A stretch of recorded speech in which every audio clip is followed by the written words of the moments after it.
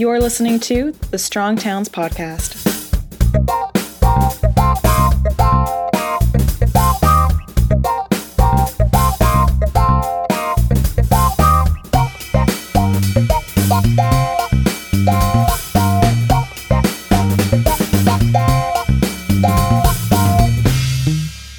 Hey, everybody, this is Chuck Merle, and welcome back to the Strong Towns Podcast. And Happy New Year. Happy 2023. This is going to be our first podcast of the year, and I'm really excited to invite back onto the podcast Ben Hunt. Ben is the co-founder and partner at Second Foundation Partners.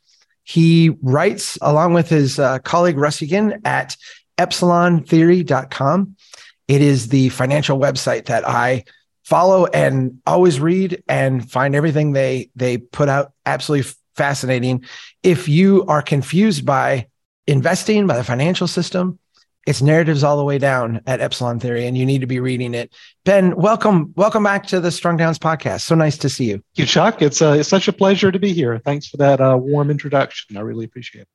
You know, I immersed myself about 2 decades ago now in CNBC and like every website I could find about finance, because I realized after a decade of investing that I was the sucker at the card table, right? Like every, I remember thinking, okay, I'm going to invest in this company. And then the company would come up with earnings and it would do really well. And then the stock price would fall 20%. And I'd be like, what don't I get? Like, what am I not getting? And so I learned like all the lingo. What do interest rates do to bonds? And what's an arbitrage? And I got to where like I was smart enough then to realize that I was the sucker at the card table. It's only when I got to your stuff that I started to recognize the game, right? Just for people who didn't listen to our last podcast, can you give just a little overview of Epsilon Theory and what you guys are trying to do?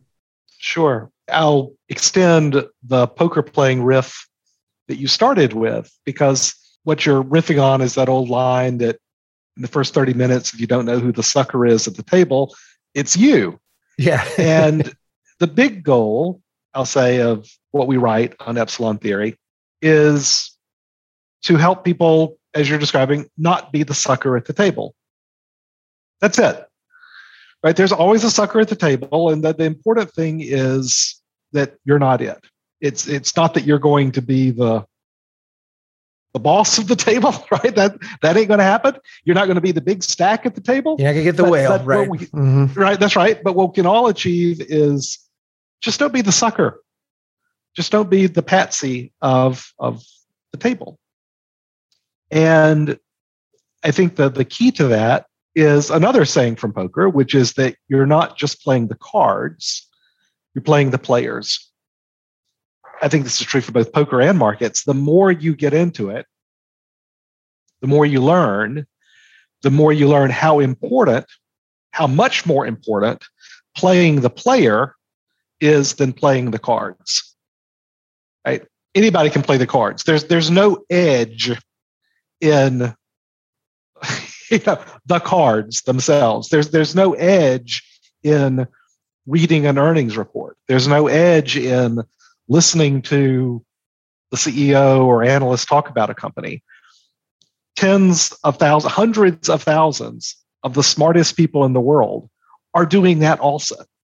There ain't no edge there. You're not hearing anything that tens of thousands, hundreds of thousands of people aren't also hearing, many of whom have a lot more information than you do. So you're not going to ever get an edge from playing the cards alone, the fundamentals, as we describe them in investing. But how you become the sucker is that you believe that you do. Right?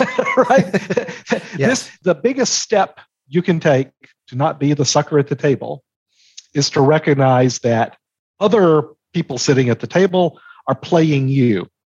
And I'm not saying you have to immerse yourself in markets and the day-to-day, learn the narratives and the like, and so you can start kind of playing back so that you can play the player also. Just recognizing that playing the player is probably the biggest part of investing.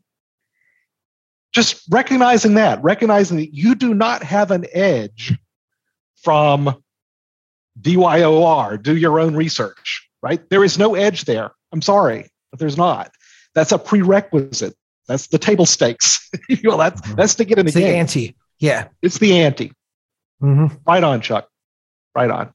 So what we do at Epsilon Theory is we try to look at the world, the social world. So that's primarily markets, but also politics, through the lens of narrative, of the stories that we tell each other and we tell ourselves. The reason we do that is that there is a concerted effort made. This is how professionals play the player, to create these stories. The business of Wall Street is to create a story. Maybe it's a story of value. Maybe it's a story of growth. Maybe it's a story of fraud. Maybe it's a story of, discovery, right? But it's a story. And they create these stories because we human beings are quite literally hardwired. Our brains are evolved to respond to grammatical structures and linguistic phrases. We are, I can give you lots of evidence that we're actually evolved in this way. So that these stories are created intentionally to get us to bet in a certain way. Right? That's it. It's playing the player. It's the equivalent of a bluff, right? Or a bet, right? You're making a statement to the table, and we are hardwired to respond to these statements. So that's what we try to analyze. We try to analyze the structure of narrative. And there is a structure, there's a life cycle, right? Stories are created, they're born, they grow, they peak, and then they die. Over and over and over again. We tell the same stories to ourselves over and over again. I'll give you a quick example, Chuck. So this is, I watch a lot of TV. Right? People say, you shouldn't watch so much. Your writing's full of these analogies. Absolutely, yeah. I say you make time for TV. That's my attitude. Yeah. But the TV show Law and Order has over 600 episodes. I haven't seen all 600, but I've seen my fair share, let me assure you. The thing about Law and Order, 600 episodes, there are only 12 scripts. 12 scripts for 600 episodes. That's it. Frankly, every episode, every Law and Order episode, every 620 whatever episodes, has a 3-act play structure where a seemingly tangential character, a neighbor, a family member, is introduced 2/3 of the way into Act 1. That same character is then reintroduced at the beginning of Act 3 as the linchpin of the conclusion of that episode, that plot. Every episode, watch for it. Right? 2/3 of the way into Act 1, the tangential character is introduced. And he or she is the linchpin to the whole thing. It's exactly the same way in politics. It's exactly the same way in investing. We have more than 12. We have a finite number of scripts that we use to describe things. In investing, there's a script to describe an economy that is moving from recession to recovery. There's a script that we use to describe an economy that's going from, recovery to growth, from growth to late stage, from late stage to recession. There's a script to describe a central bank as being hawkish, a script to describe them as being dovish. We're living through the inflation script right now, right? Which we had taking off the shelf for a first time in a while. Absolutely. Now, some new words come and go, right? With this, like pivot is a new word to describe central bank policy. But the amazing thing, Chuck, and I've been working on this subject of narrative and understanding the structure of narrative for my professional career. So 35 years now. I was a professor for a long time. Then I started a software company. Then I got into the investing world. Common thread is understanding narrative. Understanding it scientifically. It's called natural language processing. This is not cold fusion, right? These are all the algorithms, all the network analysis. I was doing this stuff 30 years ago. It's the same algorithms. What has changed, Chuck, and has changed everything, is first big data, the ability to get everything that's published in the English language, every piece of unstructured text delivered to me in real time, right? By Dow Jones and Thomson Reuters and some of these other data providers. It's incredible, amazing. I literally get everything that's published in the English language all the time, just that fire hose. What's even more important is what I'll call big compute. Because the analysis, these algorithms, they're very simple. This is not AI. This is not machine learning, right? It's just brute force computing processing power to compare words and phrases against other words and phrases and see the connections, measure the connections, the connectivity. The ability to just tap into AWS at Amazon or Azure or whatever you're using and get infinite computing processing power in the same way that I plug into the wall to get electricity. That's what changes everything. Everything. And then that's really only happened over the last, call it, 3 to 5 years, and certainly in a cost-effective way. Big data, even more importantly, big compute, allows us to create, it's like a microscope, to see the invisible world of narrative, to visualize this invisible world. Can I give you an analogy that I've not heard you say, but I've thought this because I've looked at the word things you put together. I feel like you are a meteorologist of narrative. When I plug into your stuff, what I see is you are like, here's an early cloud formation of narrative. And it could develop into a category 5, but it also could fade. And here's kind of the trajectory of it right now. And, as we go along here, I'm going to bring up an article you wrote 7 months ago about the corruption of Bitcoin. That was you actually even going back even further saying this formation's coming. It's coming together. Like this narrative is starting to. Is that a fair way of projecting what you're doing? I love that. I love that way. I had not considered that before. That meteorological. I tripped over that. The weather analogy that you're making here, Chuck. I love it. I love it. The two analogies I've had have been telescopes and microscopes, right? Both of which allow us to see a world that to our naked eye we can't. But I love the idea of the weather formations, because what natural language processing is, what the scientific study of narrative structure is all about, is about the connections. It's network math, where the visualizations, it's not up, down, left, right, it's center of gravity. It's phrases are used, they call it centrality, betweenness. It's different ways of describing a network.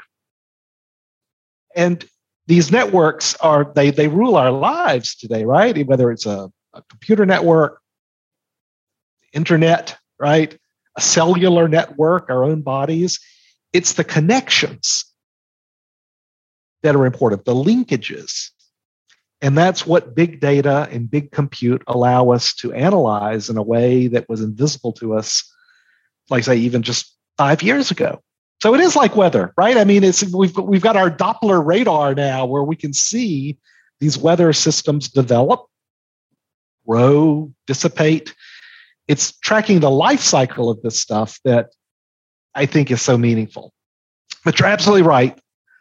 Speaking of Bitcoin, crypto more broadly, the weather formation here has been just a massive front that's been building for years. And I think that particularly with the Bankman-Fried FTX Alameda fraud is just going to really descend on us. And the weather front that I'm describing is profound expansion of government regulation of state power over Bitcoin and crypto, which makes me profoundly sad, but I'm telling you, it is absolutely coming. Let me go back to the beginning of this, because I first heard of Bitcoin when it was $100 a Bitcoin. It went up to like 60,000, is now sitting in here in mid-December, somewhere around like 16 or something like that. And I look at that as a measurement of the narrative, right, about Bitcoin. I don't know if you... Yes. Yeah. Oh, no. Bitcoin and crypto in general is pure narrative. It's pure story, which makes it a wonderful subject for my analysis, right? Yeah, exactly right. Absolutely. Yeah. The story that I got at the beginning was this kind of rebellious, very bottom-up, renegade kind of notion. And let me put it in the context of your writing too. There's a lot of us, and I don't think you and I are unique. I think this is becoming a kind of pervasive experience, especially as the narrative and reality diverge even more with big data, right? There's this sense that it is all narrative.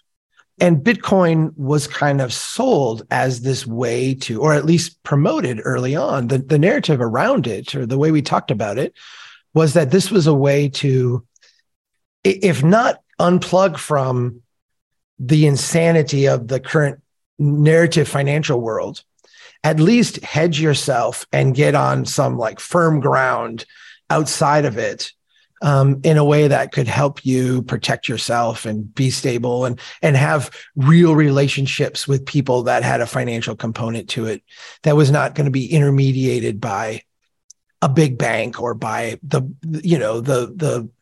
big corporation or, even the federal government. But very early on. Chuck, that's OG Bitcoin, which OG I just love Bitcoin. it. Right. OG Bitcoin. And okay, let's stop there for a sec, because to me there was like a 1.1 version where the narrative cloud started to build already. Let's describe that OG Bitcoin as I think you even said it's great art. Isn't that what you called it? It is. Yeah, absolutely.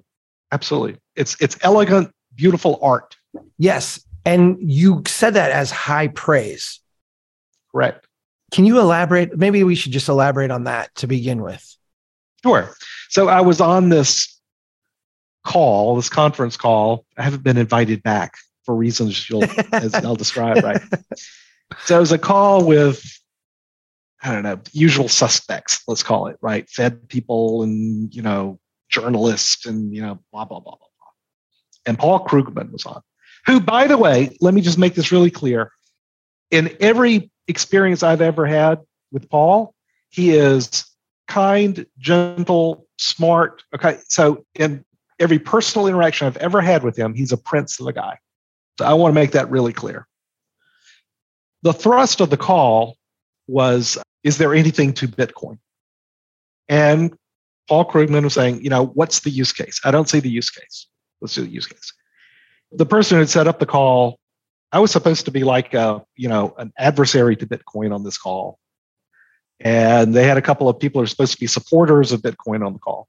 And the best that the supporters of Bitcoin on the call could come up with was, it's an effective way to transmit money to people who are either in or out of the country, for people who are living in Venezuela or Iran. And that's a use case. I get it. A friend of mine, Alex Goldstein, does wonderful work in this, and he's absolutely right. And that's a use case. But let me tell you, that is not why you had 50 people on a call at 10 o'clock at night to talk about Bitcoin.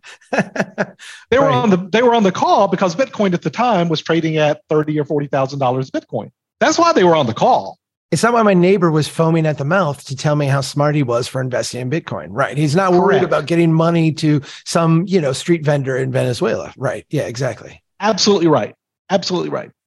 And, the negative, the side I was on was saying it's narrative. It's just, we've got this narrative number go up. It's the Beanie Baby phenomenon. It's all that. And then the whole call was, yeah. It's just awful. There's nothing to it.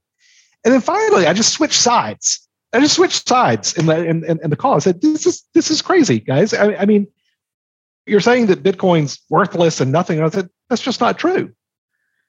Bitcoin taps into a sense of autonomy, of independence, of long time horizon, of entrepreneurialism. It inspires. What's the use case of Bitcoin? The use case of Bitcoin is it's amazing art. People think of that as I'm putting it down. It's my highest praise. Because art is what we're here on earth to do, my friends, right? I mean, art is what inspires. It has such beauty and elegance. Right. Yes. I love what OG Bitcoin, what you were describing, autonomy of mind, autonomy of economy, a long time horizon, taking care of your family, your pack. Yes, please. I want to be part of that movement. But what makes me so sad, right, Chuck, is that it's not that government wants to ban Bitcoin. Government and Wall Street want to co-opt Bitcoin. They want to bring it in. They want to securitize it. They want to leverage it. They want to make it part of the flow business of Wall Street. They want to play the game. Right? That poker game that we were talking about to start the show. They want to play the game. And they're winning. It's now become another table at the casino. And you can step right up and you can be the sucker or not the sucker, whatever you want to do. But it's become part of that casino, Wall Street, Washington ecosystem. And that ain't changing. I feel like this is where my neighbor, and I use my neighbor as an avatar of many people who would come to me and say, Chuck, you need to get in on this. I've got this coin or that coin or this thing, and it's about to take off. It's going to 100x. And these are people who, and again, I think in the investment world, in the world of people who are serious about managing their money, I am in the bottom 5% of the most informed people, right? But in the general population of people, I'm in the upper 5%. 99th percentile. Yes, of people. Yeah, no doubt. So no doubt. These are people who are coming to me who can't explain what an arbitrage is. And they're telling me that, I need to get in on this thing.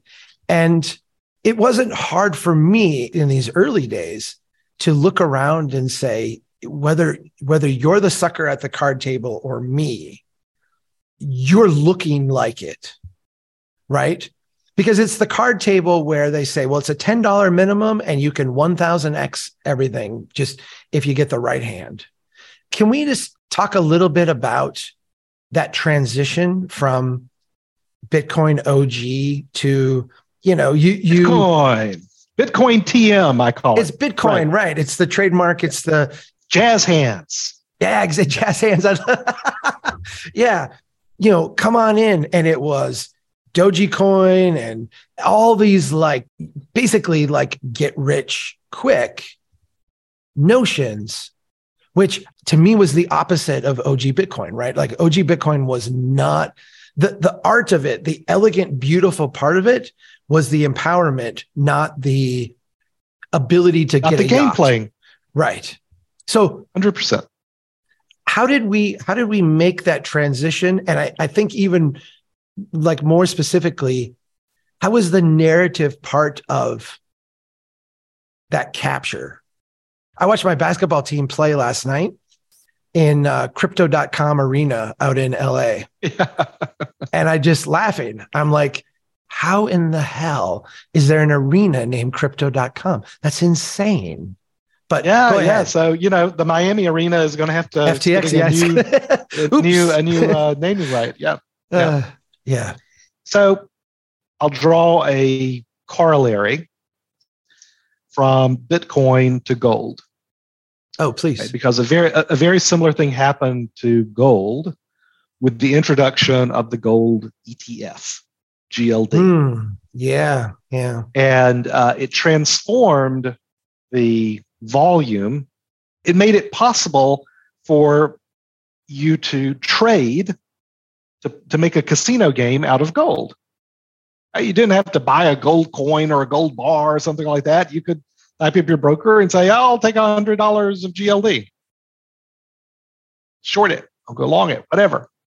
And it's transformed the meaning of gold. And what I mean by that is the GLD, when you own gold in a portfolio, in a pension fund or the like, it's not because you're expecting the end of the world or dollar debasement or whatever the OG reason for gold was, right? I am. That's why I have it buried in my backyard, Ben, because when everything goes to hell, right, I'm going to be able to buy bread with gold. I know it. You just know it. So like, I'm saying these disparaging things about being a gold bug. Yeah. I'm an old white guy like you are. Of course, I'm sympathetic actually to the whole gold bug, thing. I do think the world's going to hell and all like that. And I am sympathetic. But what I'll tell you is that if we get to that point, right, you don't want gold, you want seed corn and ammo, right? That's going to be your currency, right? Relationships. Seed corn and ammo. Right. Yeah. Amen, right? But what happened, we created a security, and this is what I always tell people, all financial innovation is one of two things. It's a new way to securitize something, or it's a new way to apply leverage to something. Securitization just means it's a easier way. You transform the thing into a piece of paper that you can put into smaller parts and you can trade really easily. Leverage just means you can borrow money on it. Right? That $10 word for borrowed money. That's it. Every financial innovation that has ever occurred in the history of man is either a new way to securitize something or a new way to apply leverage to something. Why? Because the game in Wall Street is not a game of price. It is a game of flow. It's not price, it's flow. Wall Street doesn't care what game you are playing. And kind of, there are going to be winners and losers. Who cares? Price goes up or down. Who cares? What they want to get you is into the casino. That's it. That's where the real money is in Wall Street. It has always been. It's not price. It's not buying low and selling high. It's flow. Buying and selling, period. Can I say this in a different way? If we all invested our money January 1st in something we felt confident in, everybody. And then we just were buy and hold people. And we're all just going to let the companies mature and sell their products and report their earnings and pay their dividends. And we didn't do any other transactions after that. Wall Street would collapse in a week, right? It'd be done, right? It would all be over.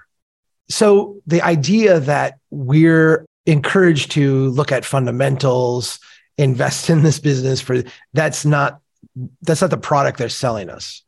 They're selling you a story. With gold, once you created the GLD, once you created the security, then you've got to create a story around it. Why should you be paying attention to this and buying and selling it?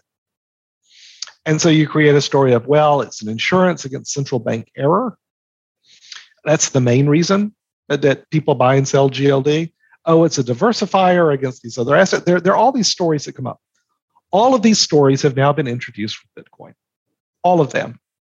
So that you'll hear people talking about, watch out for that dollar debasement. You need to go buy this, Bitcoin, or, Michael Saylor and MicroStrategies is like, it's a wrapper. It's a securitization of Bitcoin.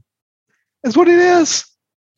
It's the same thing he did back in 2000 with the MicroStrategies in the first place when he, blew up. It's the same people, literally the same people who were involved in the housing bubble, who are involved in the dot-com bubble, who are now saying, hey, we have a new instrument for our stories to generate flow. That's it. That is Wall Street. It is stories to generate attention and flow. Number go up is the story. Fear of missing out is the story. It's frustrating because, again, we are hardwired to respond to these. Your neighbor, as you're describing. Yeah, lovely man. He's all of us. Mm-hmm. He's all of us. We literally have neural clusters that are designed to respond positively to a story of growth and to respond with urgency when we hear a story that we are missing out on something good. I'm not saying that in a metaphorical sense. I'm saying that in a biological sense, right? Yes. And the people who make up these stories, they know it. They know right. that. And they do it over and over again. Let me even go so far as to say you and I, and I'll say you, but I'm going to include me in this, knowing this, still watch Law and Order and enjoy the story. Absolutely. Mm-hmm. Absolutely. I've been doing this, like I say, professionally, studying the scripts we follow for 30 plus years. I think I read things differently than most people. Right? I feel like I've built up some protection, right, from the stories about, but I get caught up in a story all the time.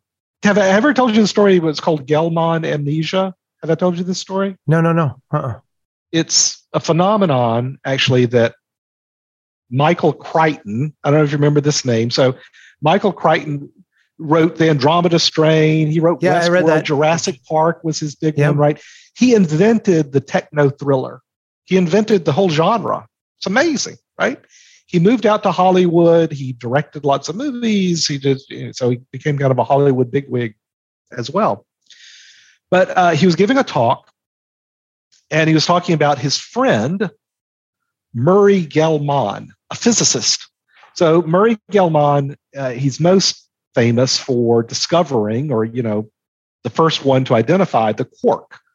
So he named these subatomic particles quarks. Murray Gell-Mann did that.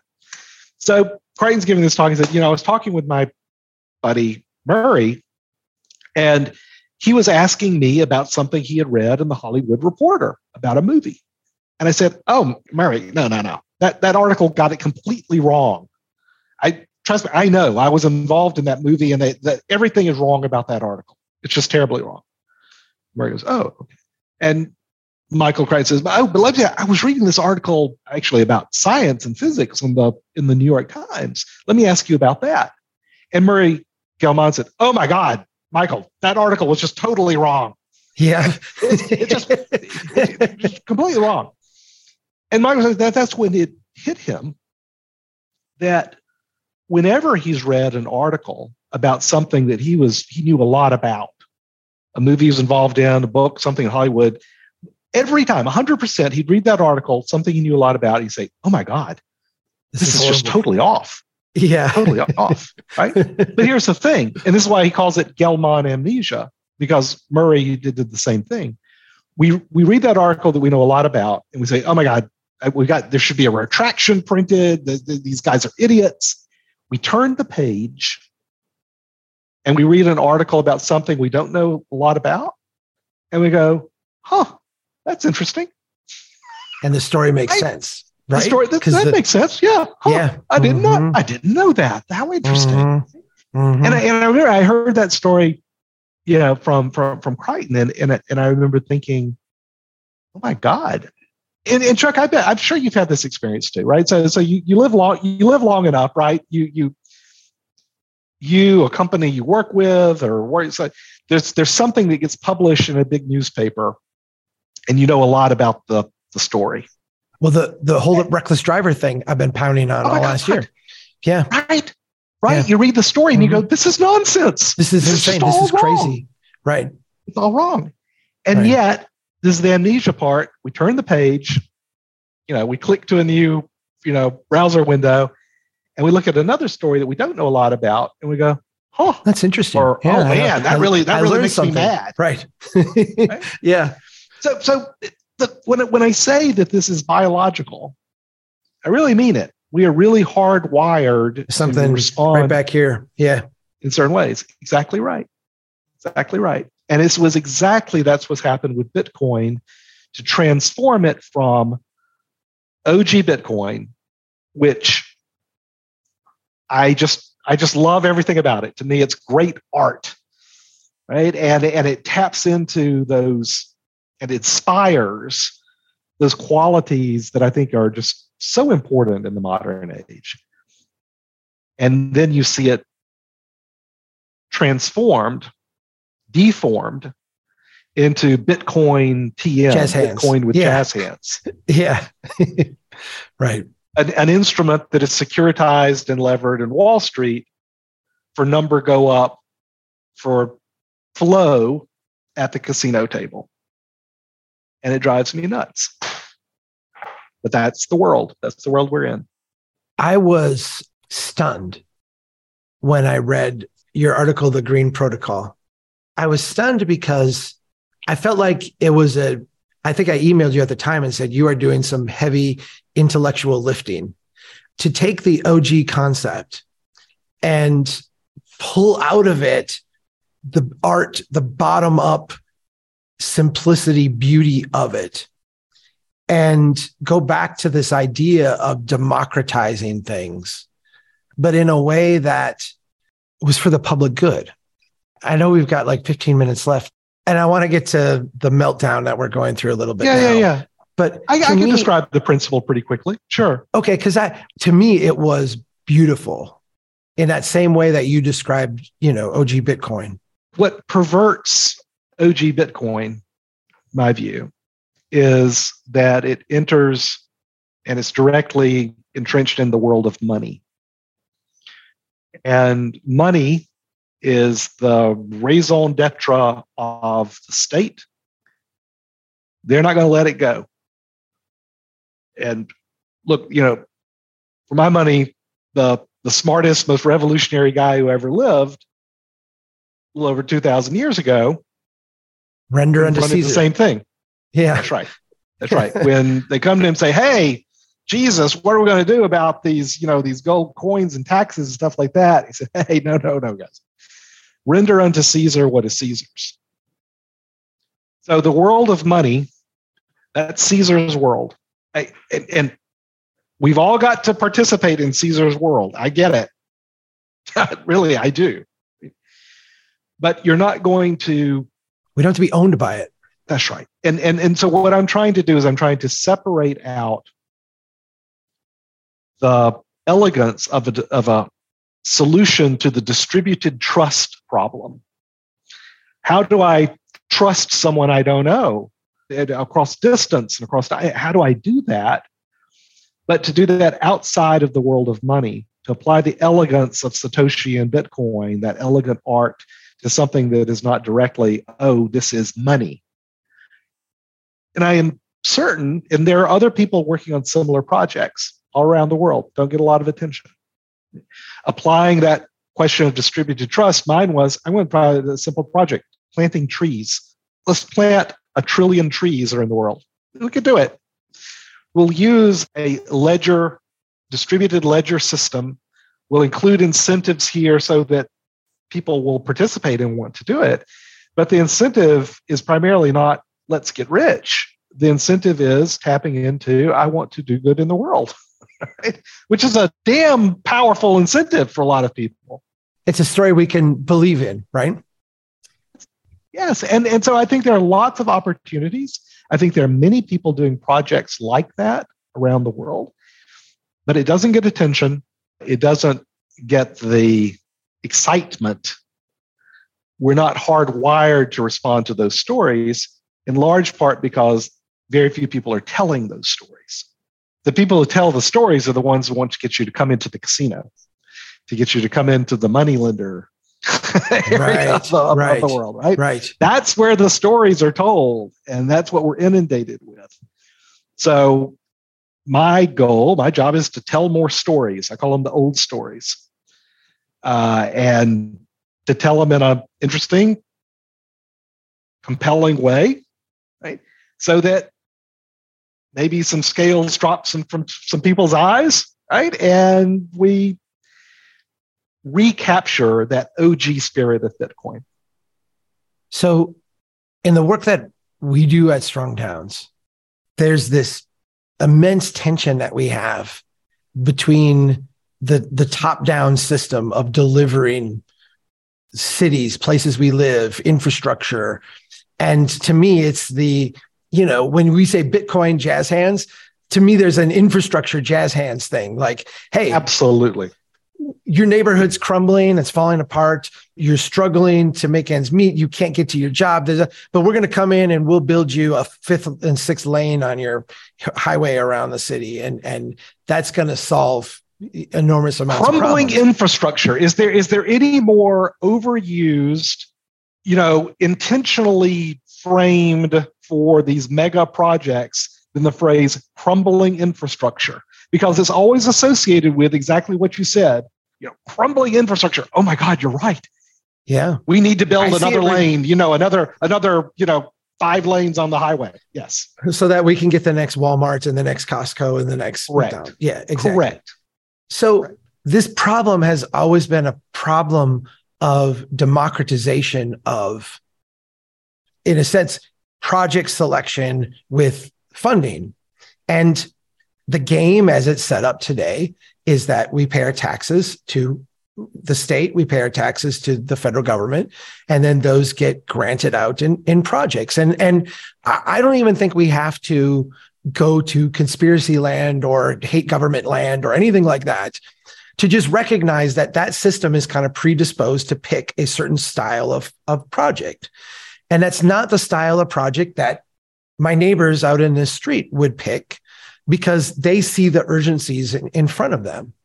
When I read the Green Protocol and when I read, this idea of having projects of good that would, when you go out and perform them, would give you tokens of good, and then that could transform into these coins that would be a blockchain thing that could be traded then, and that we could reward, in a sense, through our bottom-up currency, the types of day-to-day actions.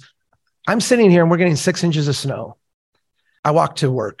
It's 6-7 blocks. About a third of my neighbors don't shovel their sidewalks. Some of them don't shovel their sidewalks because they don't care and they're jerks. But a lot of them don't shovel their sidewalks because it's an old lady or it's someone who's I've always thought, I've had this idea in my brain that, you know what? If the city would do their part and enforce the ordinance with the people who don't shovel theirs, we could get a neighborhood group together to shovel the ones that have struggle, and it would work really well. Do you know what would make that like lubricated great? Is a bottom-up crypto exchange. A little token. Absolutely. Problem solved.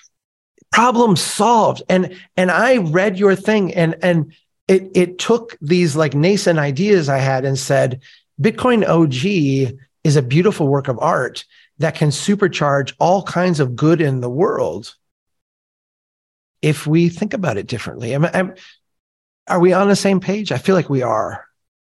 We're on exactly the same page, Chuck. And I'll tell you that, but what the roadblock I had after I published that piece was the message I was trying to get across was the message you just expressed.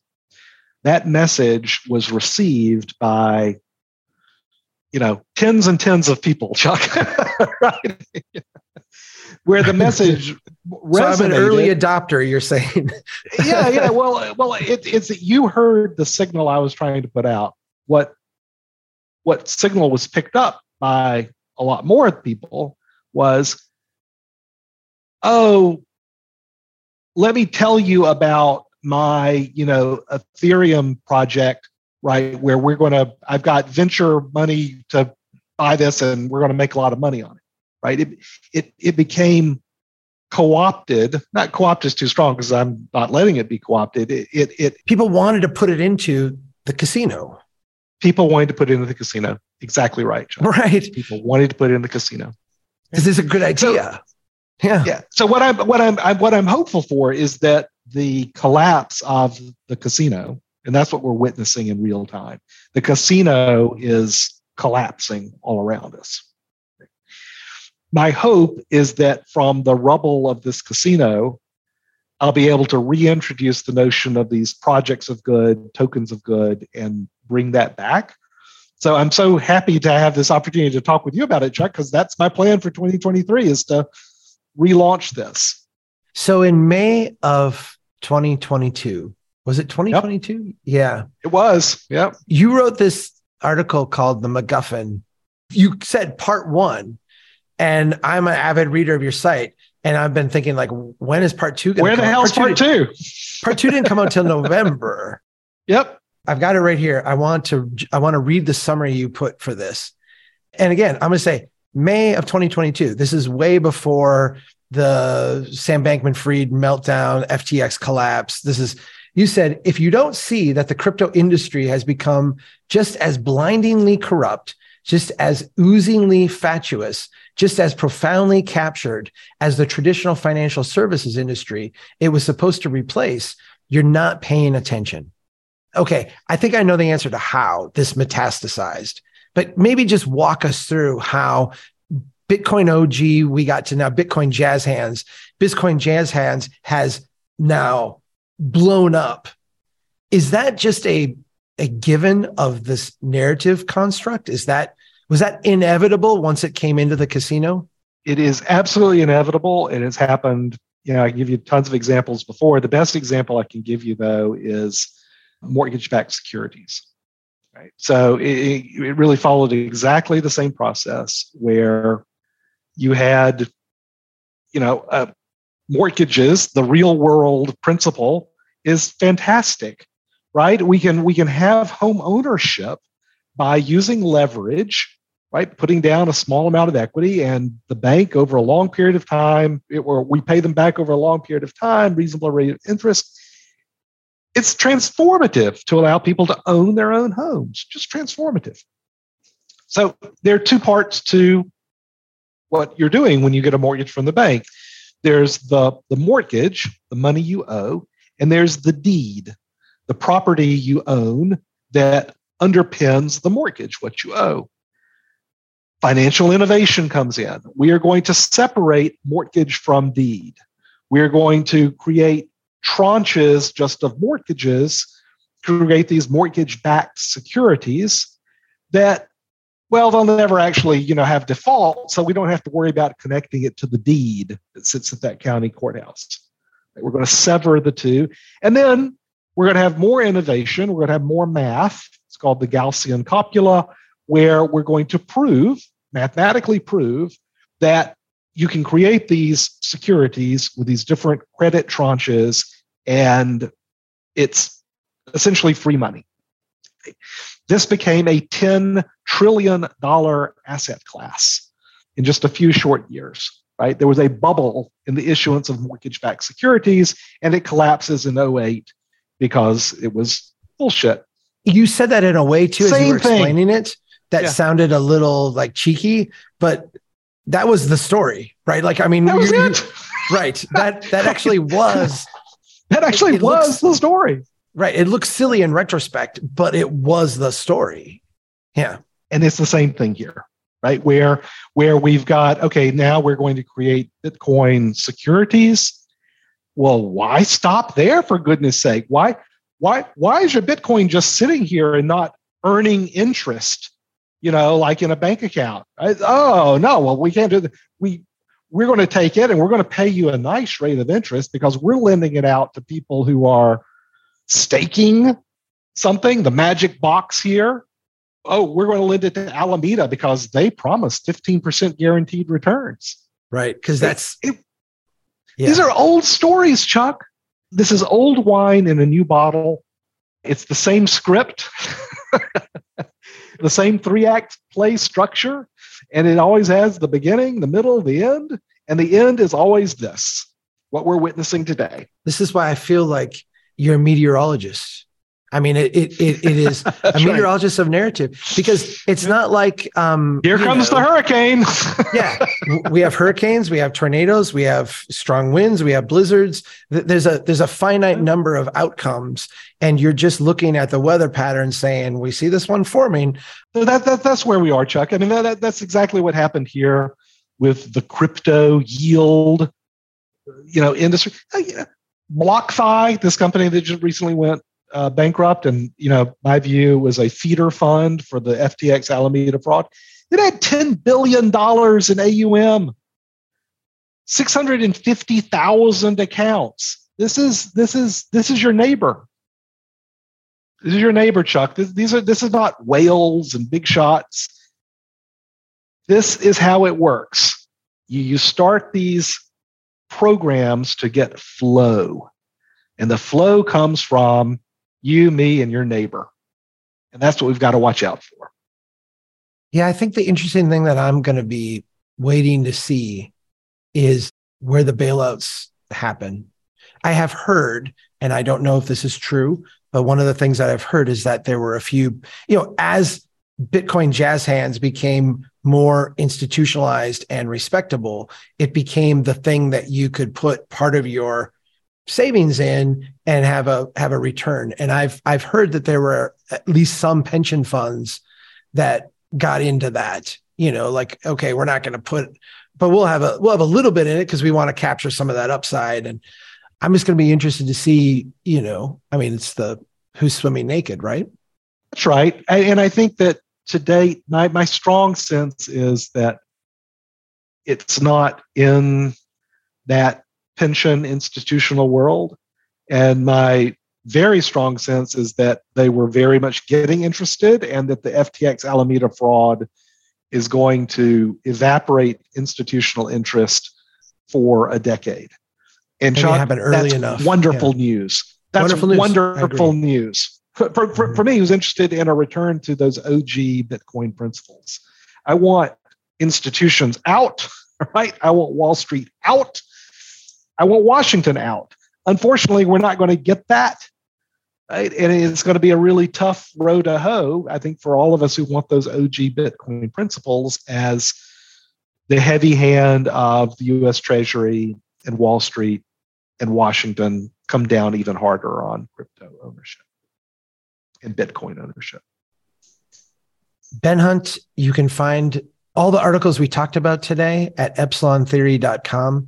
If you get more than one in a month, there's a subscription. I'm going to tell you, friends, pay the subscription, read the articles. You're going to find yourself staying up late at night like me, digesting them again and again. Ben, I love spending time with you. I love chatting with you. I hope we get to do this in person someday soon. I'd love that, Chuck. And happy to talk with you anytime. Appreciate it. Thank you. You and I are recording this in December, but it's going to be our first podcast of the year. So let me say, Merry Christmas, Happy New Year. I hope you have a beautiful 2023.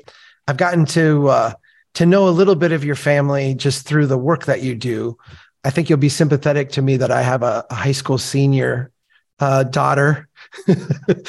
So my life has been filled with joy and strain and anticipation and tension.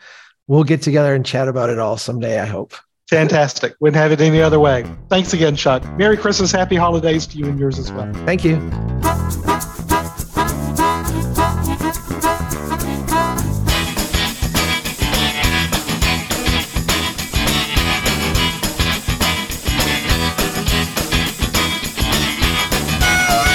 Drafting times require what? Drafting measures, yes! Who said that? They know that America's one big pothole right now. Bill. That's the story. Chuck Marohn, this has been fascinating. Who made the city?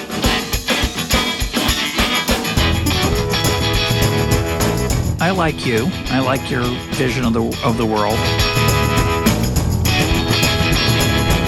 The United Nations Earth Summit, Agenda 21. Yeah.